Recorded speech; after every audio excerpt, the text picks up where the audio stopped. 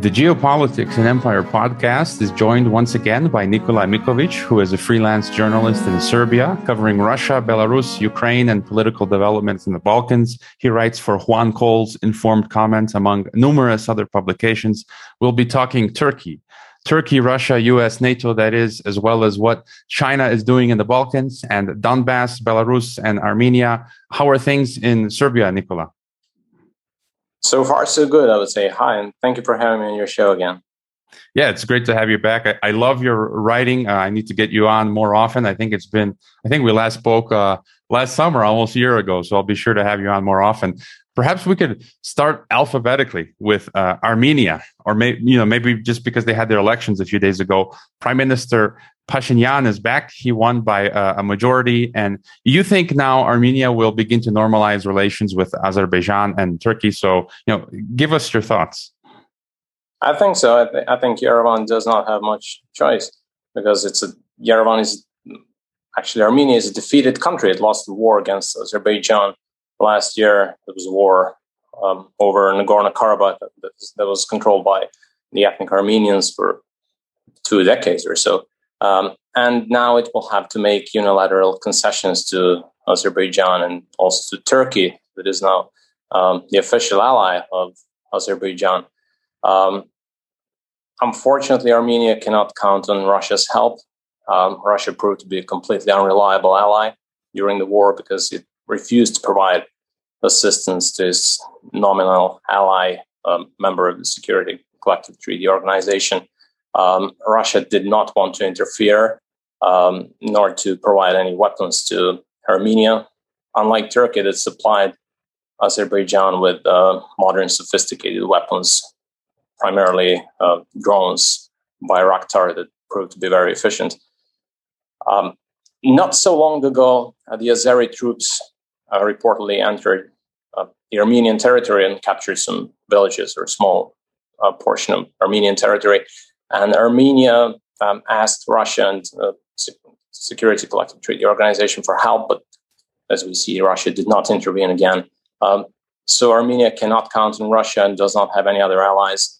And basically, Yerevan is on its own in this game and will have to do what it's told to. And we already know that it will have to allow Azerbaijan to complete construction of a corridor that will basically link Azerbaijan with its exclave of Nakhchivan, bordering Turkey and Armenia. And Armenia will lose sovereignty over its southern parts, close to the border with Iran, because that portion of land will be controlled by Russia's security forces, FSB. So Armenia lost not only Nagorno-Karabakh, but also a certain portion of Armenia. So in the greater geopolitical game, who do you see winning? For example, I was living in Kazakhstan. And I subscribe to a lot of these, think tank policy reports that I get in the email. And I've been noticing, for example, in Kazakhstan, you see the EU and the IMF and the West talking about trying to make inroads into Central Asia, into Kazakhstan. And as you're saying now, for example, in this region with Armenia, that Russia didn't do much. And so does this mean now that Washington and Brussels are gaining more of a foothold in this area or via Turkey, or, what's the macro picture? Well, for now, Russia will remain the major foreign actor in the Caucasus, but Turkey is it basically started building its own positions in the region, and through Azerbaijan, it managed to improve its strategic position in this region. But at this point, Russia is still the major player in the Caucasus, although in the long term, I expect confrontation between Turkey and Russia, not only over Caucasus, but also over other regions. So the two countries are partners in a way, although historically they were always rivals. And it is no secret that Russia had ambitions to establish control over Bosphorus and Dardanelles in order to have the access to the Mediterranean. And that strategically important part of the world is now controlled by NATO member Turkey. The very fact that Ankara never shut down the Straits of Bosphorus and Dardanelles for the Russian Navy ships on their way to Syria is a clear indication that Russia's involvement in the Syrian civil war is part of wider geopolitical deals, not just between Moscow and Ankara, but also between the United States and Russia. Russia and Turkey, they are partners, but at the same time, they are enemies. So it's like frenemies. And incidents occur from time to time in their so-called partnership. So we remember how that partnership started in 2015 when Turkey downed a Russian jet over Syria. And then Moscow responded by imposing the tomato ban on Turkey, the import of Turkish tomatoes. I mean, it did have an impact on Turkish economy, but I'm just trying to imagine how would the United States react if a Russian ally, Tajikistan, Kyrgyzstan, Belarus, you name it, if they would shoot the American plane or a jet. I'm pretty sure the U.S. reaction would be much more serious than the Russian one. It certainly wouldn't be as limited and calculated as the Russian reaction. But okay, so and even after that incident, another one occurred. So, as we remember, the Russian ambassador to Turkey was assassinated. But all that did not affect Russo-Turkish business and energy ties. Russia also has significant energy ties with Azerbaijan. That is one of the reasons why it did not provide assistance to its ally Armenia, because energy business with Azerbaijan obviously prevailed over its alliance with Armenia. And now it's the same story with Turkey. So Russia is involved in the construction of nuclear power plant in Turkey, and it started building it in 2018, I think, although they signed a contract much earlier. And Russia also completed the construction of Turk Stream pipeline, so it's providing natural gas to Turkey, and they developed their economic cooperation. So in a way, they are economic partners. But at the same time, they're fighting proxy wars in Syria, also in Libya, and also that one in Nagorno-Karabakh. So it's interesting in Syria, for instance, they have their own zones of occupation in Syria. So Russia, through President Bashar Assad, controls roughly 60 to 65% of Syria's territory, while Turkey controls some, I would say, 10% or so of northern province of Idlib, not even the whole province, maybe significant portion anyway. And we have the third actor involved in this conflict, and that's the United States, that controls all the key oil fields in Syria and northwest of the country. And all the three powers are involved in this conflict, and they cooperate, of course. And I think it's another divide and rule game in the region. And it's basically the same situation in the Caucasus, in Armenia, and Nagorno-Karabakh. I'm wondering if, as you described this frenemy situation, if it's all like a case of opportunism and real politic. In your article, you talk about how they keep annoying each other. You gave some examples, Turkey angering Washington by purchasing Russian S-400 anti-aircraft missile systems, Washington annoying Ankara by supporting the Kurds in Syria and Iraq. And I think just a few days ago, Erdogan again was demanding Turkey become an EU member state. But I think what can be assured, which you were saying in your article, that there will be new conflicts, wars, and territorial claims that they are inevitable. I don't see that going away, right? Yeah, I think it's a matter of time. For instance, in Libya, we can expect another round of confrontation over the energy-rich town of Sirte that is presently controlled by the Russia-backed Khalifa Haftar and his Libyan National Army, while Turkey, on the other hand, controls, actually supports the government of national accord. But Russia and Turkey are not the only players in that country. There are other actors involved as well. Saudi Arabia and all of it to a certain degree. So there's Egypt is playing a much more important role in this conflict, and also the United Arab Emirates, France, Italy, even Greece. So it's also, that conflict is also about oil and gas and oil reserves. Turkey, at the end of 2019, I think, signed a contract with Libya. It's a maritime deal, so in an attempt to establish control over gas fields, Libya's offshore.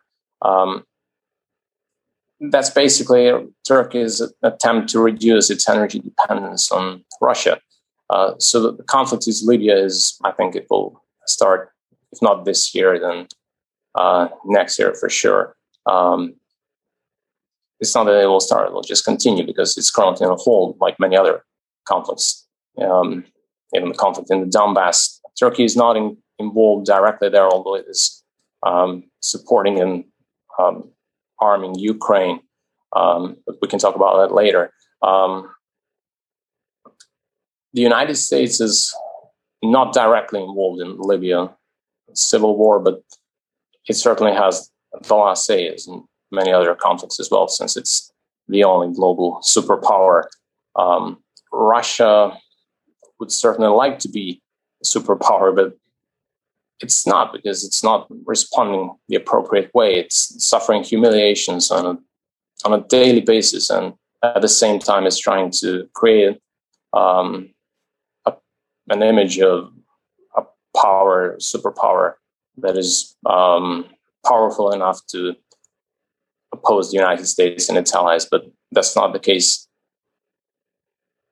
Yeah, I would agree with you. Since we're in MENA, Middle East, North Africa, let's move up a bit. You wrote an interesting article about how China is slowly moving into the Balkans, into Serbia, where you are, and Montenegro, for example. They've also been building a bridge, I remember, in Croatia and Bosnia.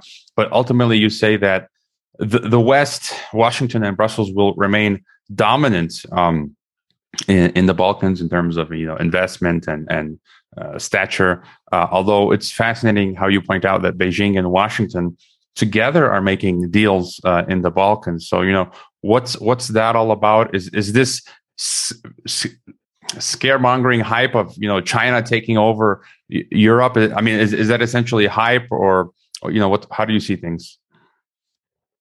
So the Western mainstream media, then they tend to exaggerate Chinese influence in this part of the world.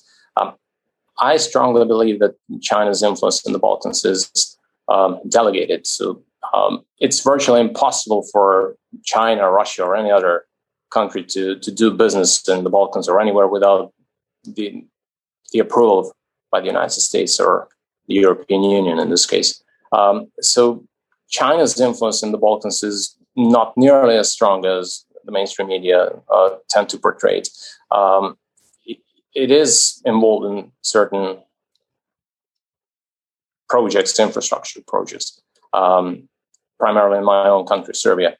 But this whole region, the so-called Western Balkans, although I think that term does not make much sense, because all the countries in the so-called Western Balkans that are actually located in southern and central parts of the Balkan Peninsula, not in the west. So maybe Slovenia and Croatia could be Western Balkan nations, and certainly not Macedonia or Albania. But anyway,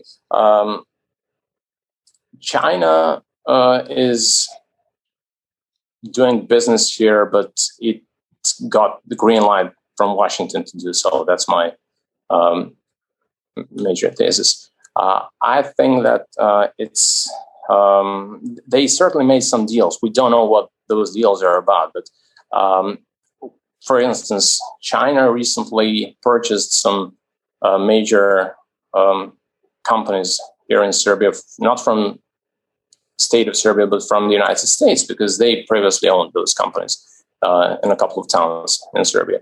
And we have a similar situation in Iraq, where Russia is expanding its business, its energy ties, and Iraq, as we know, is in the U.S. sphere of influence. So again, it's impossible to do business there unless you get the approval from the United States. So that's the same situation here in the Balkans. And there's another example. So just a few years ago, Serbia established direct flights from Belgrade to Tehran, to Iran. And it was forced to cancel them because the EU demanded so, allegedly due to the increasing numbers of migrants coming to the EU from Iran. And of course, flights have been suspended. But it's interesting that the EU never demanded from Serbia to cancel or suspend visa-free regime that it has with China. So it's just another clear sign that China's business in the Balkans is supported by the EU and the United States for whatever reason. We don't know what's the real reason, but that's the fact that's what's going on the ground. I mean, if you think that countries like Serbia or Bosnia and Herzegovina, Iraq, that they're sovereign, free, and they have the right to cooperate with whoever they want to, then you must believe in Santa Claus as well, because the world doesn't operate that way. So, all right. Let's move up a bit northwest from the Balkans, out to Geneva, Switzerland, one of my former homes. Lovely place, very expensive. We had the recent Biden-Putin summit that was held there. It came and went. I feel it was merely a brief respite in what will be more of the same over the long run. You know, a continued pressure by Washington against Moscow, more sanctions, and so on. You agree, you wrote in your article, quote, Washington will unlikely treat Moscow as an equal partner, end quote. You know, what are your thoughts in the aftermath of Biden-Putin summit? Well, the U.S. will certainly keep imposing sanctions on Russia as part of a new Cold War. Russia is being treated not even as a junior partner, but as a defeated country, because it's a legal successor of the Soviet Union. And as we know, Soviet Union lost the Cold War. So Russia is de facto a defeated country, and it often has to make some painful concessions to the United States and to the Western powers in general. So I think in the future, we will see pretty much the same situation. Nothing significant will change, although Ukrainian President Zelensky said that we could expect new division, new spheres of influence in Europe. We'll see. I don't think it will be that easy, because they already created their own zones of influence in 1945. And after the collapse of the Soviet Union, they probably made some changes, although we were not aware of that. But we see, for instance, here in the Balkans, that the US and the EU, they have their own zones of influence here. And although China and Russia and Turkey, to a certain extent, they are involved there as well. So they're allowed to be involved. And in Ukraine, for instance, the US controls basically everything except Donbass and Crimea. So it was obviously part of the deal. So Russia got Crimea and a portion of the Donbass, the energy-rich region of Ukraine, and the rest belongs to its dear Western partners. And they will probably make some deals regarding Ukraine and Belarus in the future. But we will see. In any case, Russia cannot accept to be treated as an equal partner. That's simply impossible.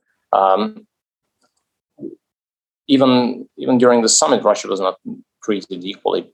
Russian journalists were not allowed to take part at the Biden conference, while the American and other Western journalists, they were allowed to ask Putin numerous questions. So that's just another sign that there is no equality in this game. And of course, if you lost the Cold War, you cannot expect to be treated equally. Yeah, I'd agree with you, but also I would think it's possible to think that the reason Russian journalists were not allowed at the American press conferences, it could be a sign of weakness on the American side as well, because for example, Biden cannot answer anything without his aides or a teleprompter like Putin can, and so I think that is a show of weakness on that part. But you mentioned Donbass. My last guest, Tom Luongo, posited that Russia had won the recent chapter of the Ukraine Donbass conflict or war. That the Ukrainian military, he was saying that 70% of the Ukrainian military just didn't want to fight, and that this new Russian military technology, the hypersonics and all that stuff, is too hot to handle for U.S. NATO. Do you think you were just saying now that they might start making concessions? Maybe Donbass will eventually go to Russia. I don't know, because I guess there are more Russian citizens there. Do you think the war there is over, or it's going to heat up again at a more opportune moment? And what else is important for you when discussing Ukraine Donbass? I know Zelensky has been saying Ukraine wants to get into NATO, and Biden apparently at the summit saying maybe not. That's a Russian red line. So Donbass, Ukraine, your thoughts there? He said Ukraine cannot join NATO at this point, allegedly due to corruption, but other countries join NATO, even though they still have not resolved that problem. So I think, they're trying not to cross Russia's red lines. Apparently, that is one of them. So they don't want Russia. I'm sorry, they don't want Ukraine to join NATO. Although I don't understand what difference does it make if NATO missiles are located in the city of Kharkov in eastern Ukraine or in Estonia, close to St. Petersburg. So it doesn't make much sense. But that conflict is far from over. It's also on hold. But let's not forget that the Nagorno-Karabakh conflict has been on hold for over 2 decades. So it will be resolved eventually. We don't know when. I have to get back to Turkey. I mentioned that earlier. So Turkey in April this year, when there were some reports of Russia allegedly preparing to invade Ukraine, although I don't understand why would it invade Ukraine. It already controls the energy-rich Donbass and Crimea that has significant natural gas reserves, and that's all the Kremlin cares about, energy. So the interests of Gazprom and Rosneft are actually interests of Russia. And in April, Zelensky met with Turkish President Recep Tayyip Erdogan, and they discussed the current situation. And they signed a joint declaration, and Turkey openly supported Ukrainian Crimean platform. So as we know, Turkey does not recognize the annexation of Crimea. And Russia imposed some sort of flight embargo on Turkey because it suspended all the flights to Turkey. The official reason was the rising number of COVID-19 cases in Turkey, but that was just a cover-up story. In reality, it was a message to Ankara not to develop too close ties with Ukraine.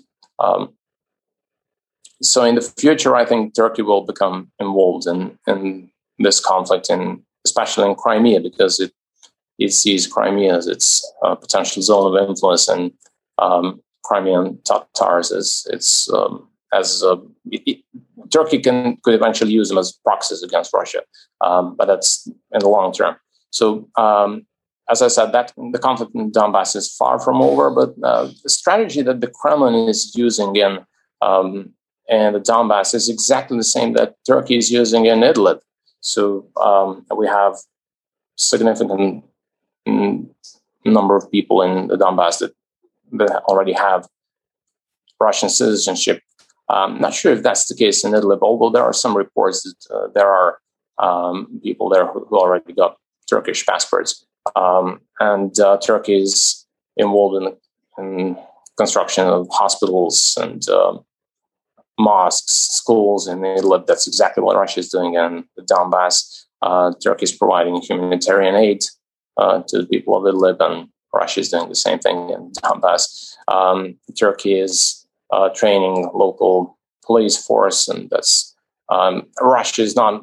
It's also involved in the war in the Donbass, although not directly, because it tends to hide its activities there. Apparently, not to face with more anti-Russian sanctions, but it's not a secret that it's involved. I mean, we all know that without Russia's help, the Donbass republics wouldn't last for a week or so. You mentioned that 70% of Ukrainian troops were not willing to fight. I think that was in 2014, but now they are willing to fight because a lot of things have changed in the meantime, and now they're motivated to fight against what they see as Russian aggression.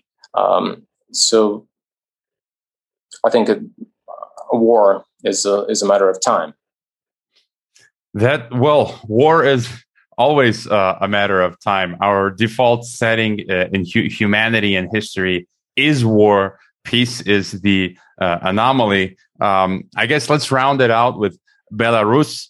From my perspective, the IMF, the World Bank, and the West failed in their coup attempt last year to take down Lukashenko. I say that because Lukashenko revealed in June of 2020 that he didn't want to lock down his country with face masks and quarantines and lockdowns. And he revealed that the IMF and the World Bank approached him, offering him, I don't know, tens of millions, hundreds of millions of dollars credit, I guess, but with the strings attached to lockdown and do all of that. And Lukashenko said no. And then, in July, you had attempts, I think, to stage a coup against Belarus, which it failed. Now we had this incident with agitator and color revolutionary Roman Protasevich, who had his Ryanair flight grounded in Belarus. Some have said it was a show and a setup by the EU in order to create a pretext for further sanctions and punishment by the West. Some said that people within his own group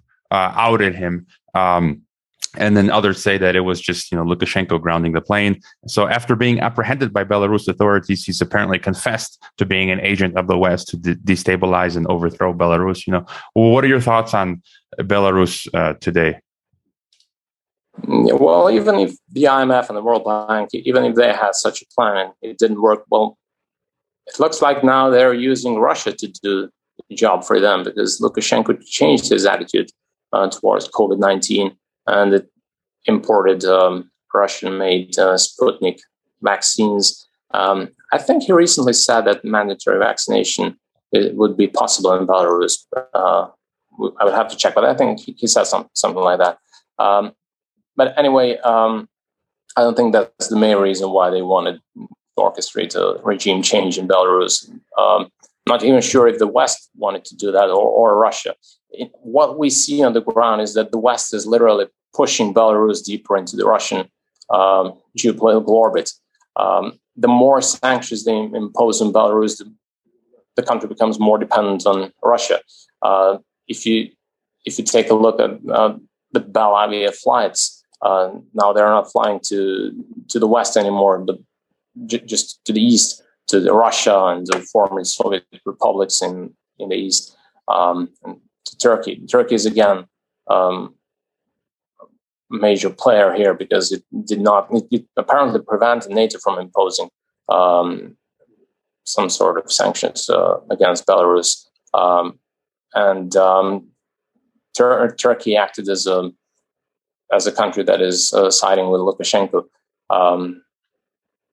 I think he will stay in power. That's what I said when we spoke last time. So he will stay in power, although he will have to make concessions to Russia. And he's now completely dependent on the Russian Federation. And the situation in Belarus is not easy. So the opposition was backed by the West, and now it's exiled. They're all located in they're either in Belarusian jails or they're aboard in Lithuania and Poland. No more protests in Belarus at this point, but that situation is definitely not easy. And the country does not have much choice. Now it will have to make concessions to Russia, and it will have to agree on the Kremlin's terms and conditions, especially when it comes to oil and gas deals. And as I said, that's what the Kremlin cares about. It's very interested in the energy aspect.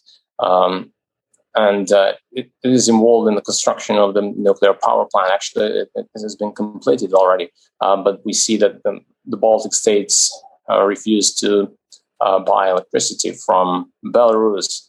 The Belarusian products could eventually be banned in the West. And basically everything that the West is doing will affect, it will have negative consequences for the Belarus, and it will have to, Lukashenko will have to do everything that Russia and the Kremlin tells him to do, because that's the only way for him to stay in power. The country is literally closed now. You cannot enter Belarus, or you cannot even leave Belarus at this point, allegedly due to COVID-19. But remember, in the past, he refused to even to recognize the COVID, and he ridiculed the virus and everything. And now he changed the story. That's probably results of pressure, not from the West, but pressure directly from Russia.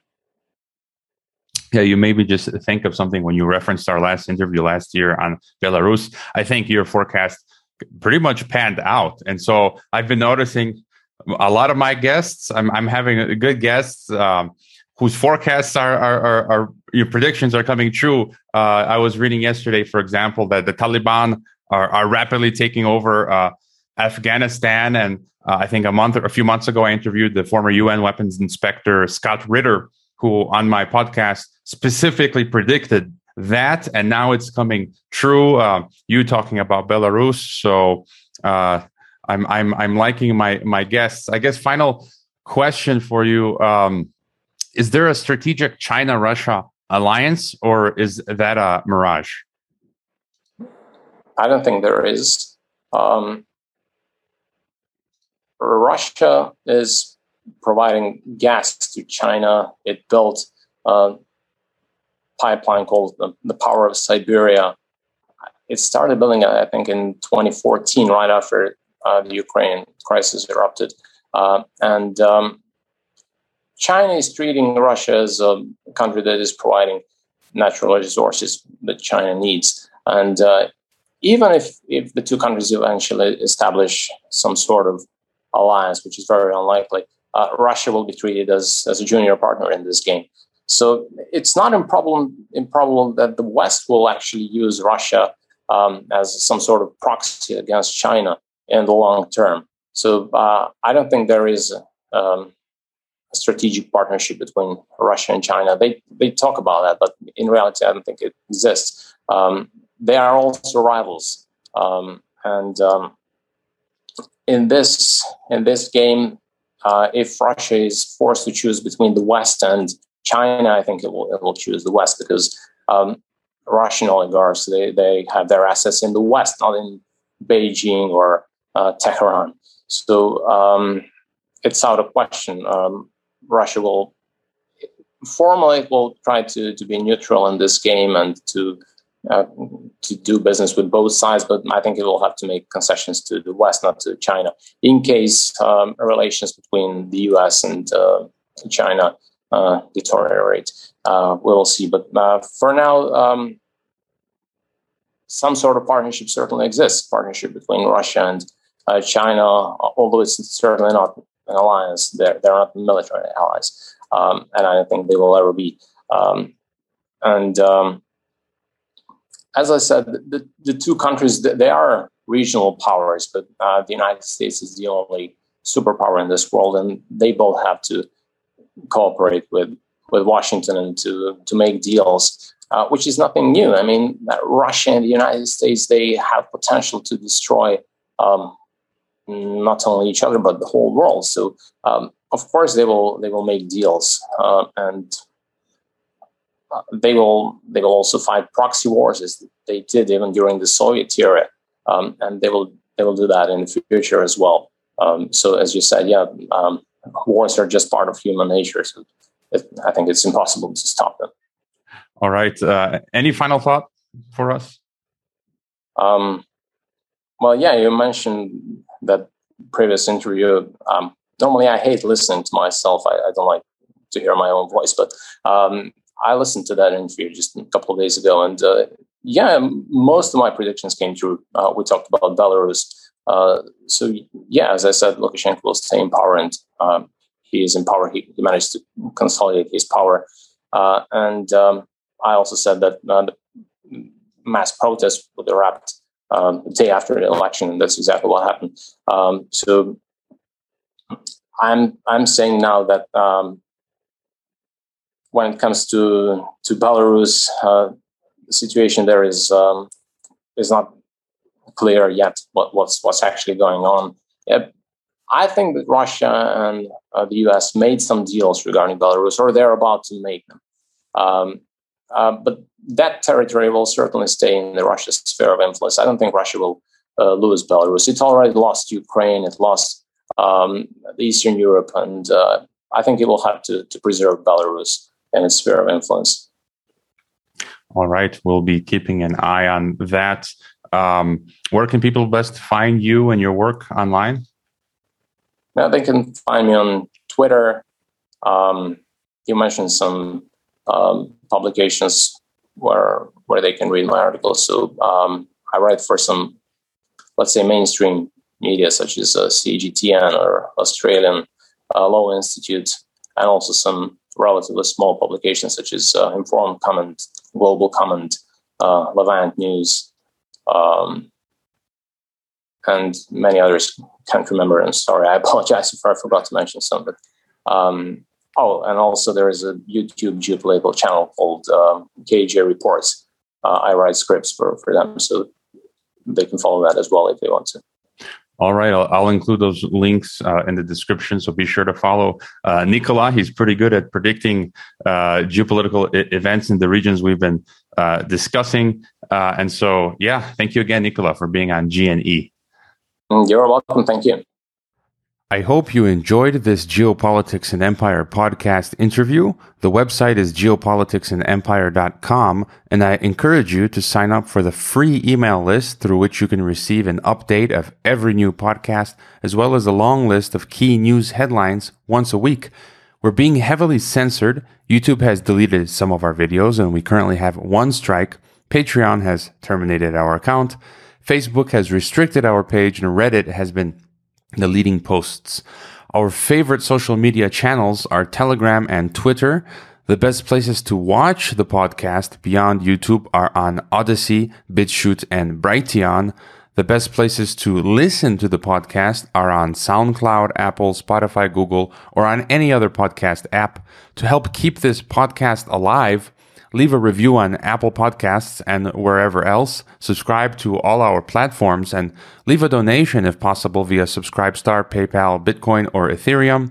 You can also find us on MeWe, Minds, Gab, Float, VK, LinkedIn, and Instagram. Thanks for listening.